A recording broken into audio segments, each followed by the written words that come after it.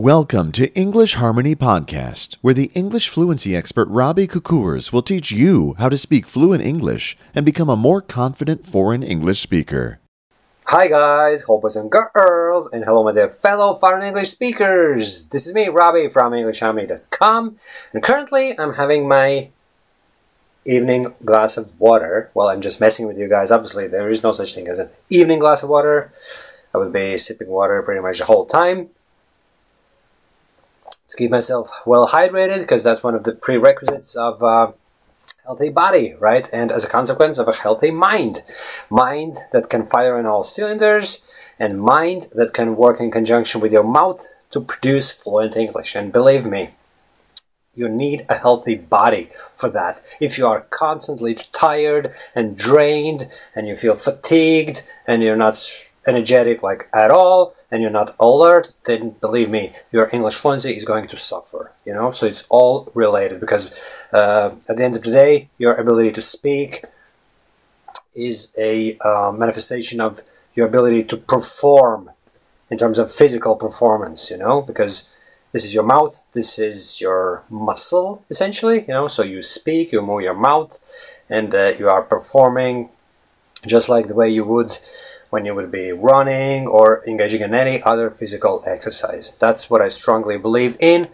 That's what I've been preaching for all these years, and that's how I live myself, right? And it works, believe me. Been there, done that, and a lot of my customers are following in my footsteps, and it works for them. So there's no reason why it wouldn't work for you. But anyhow, that was kind of a lengthy introduction to this video, in which I wanted to respond to a comment that I received 21 hours ago at this stage.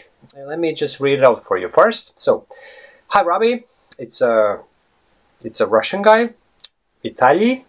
I can recognize his Russian name, and as it happens, Russian is my second language, for those of you who didn't know that, right? Latvian is my native language, Russian is my second language, and English is my third language. However, over the course of the next 15 years, pretty much, I haven't been using Russian, you know, so my English is way better than Russian at this stage, right? But I would just have to go back to it. If I was thrown into a Russian-speaking environment, believe me, I was going to say in a couple of months, but it would require me probably just a couple of weeks to get back to the previous fluency level that I had 15 years ago. Anyhow, I keep drifting off the topic the whole time, so hi Robbie. Hi Vitaly, how are you?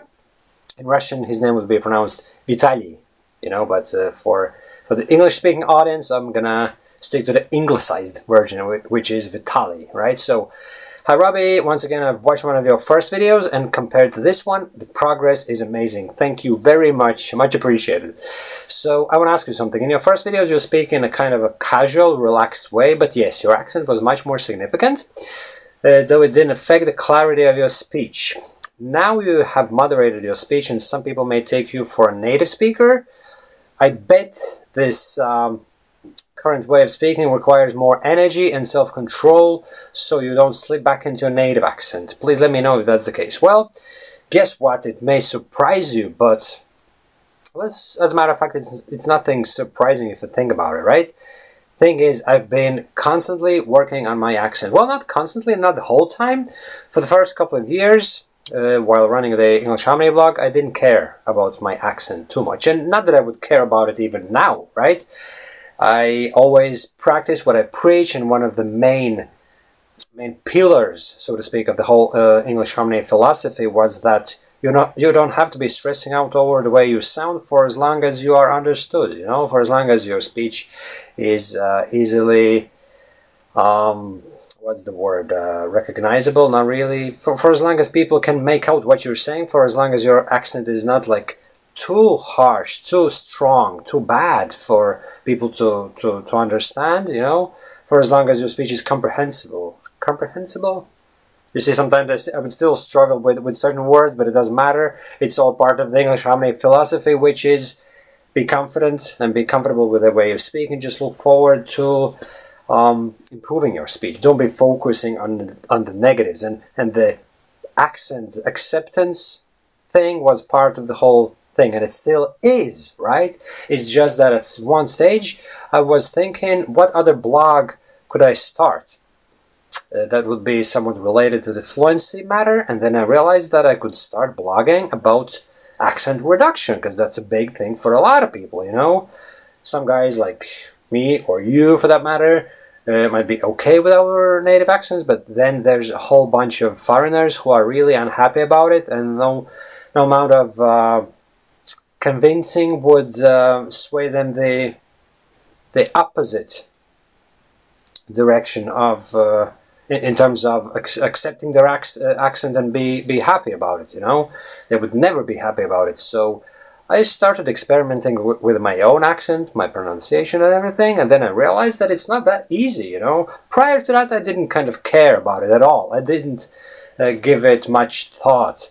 But then I realized that for as long as you put a lot of effort into practicing your speech, for as long as you kind of recognize the key sounds, you know, and practice your speech accordingly, you can change your accent, change your pronunciation within a relatively short space of time, you know. And then I experimented with my American pronunciation.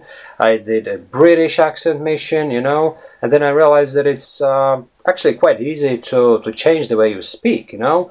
And then somewhere down the line, I just changed my speech, and it didn't happen kind of purposefully. I never set out to change my speech permanently, but it just happened, you know. So now when I speak this way, it doesn't mean that I would be kind of, I don't know, that I would be putting in a lot of effort to maintain this kind of speech. This is now my natural way of speaking in English, you know, believe it or not. Obviously, if you compare my speech now with the very first videos that I produced and put up on YouTube, yes, the difference is indeed noticeable, you know. And sometimes when I would watch some of those videos myself, I would not believe that it was me who was speaking that way, you know. But it just goes to show, guys, that constant practicing, and this is all largely due to self-practice, you know, believe me, you know. It's all about working with your English, you know.